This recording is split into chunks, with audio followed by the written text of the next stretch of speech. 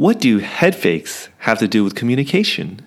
Hey, it's Anwell, and this is Soft Power Leaders by Brantio. We help brilliant women in biotech and pharma gain influence.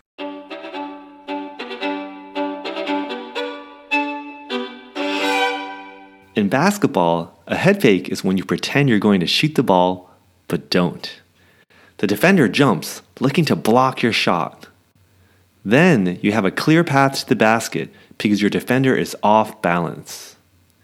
Head fakes work. They aren't just for the basketball court. Teachers use them all the time. Professor Randy Pausch brilliantly uses head fakes in his viral Really Achieving Your Childhood Dreams lecture. In this lecture, though Randy looks young and full of energy, he has just months to live. Instead of directly telling us what to do, he takes us through a series of entertaining stories about fulfilling his childhood dreams, like flying in space and meeting his hero, Captain Kirk from Star Trek.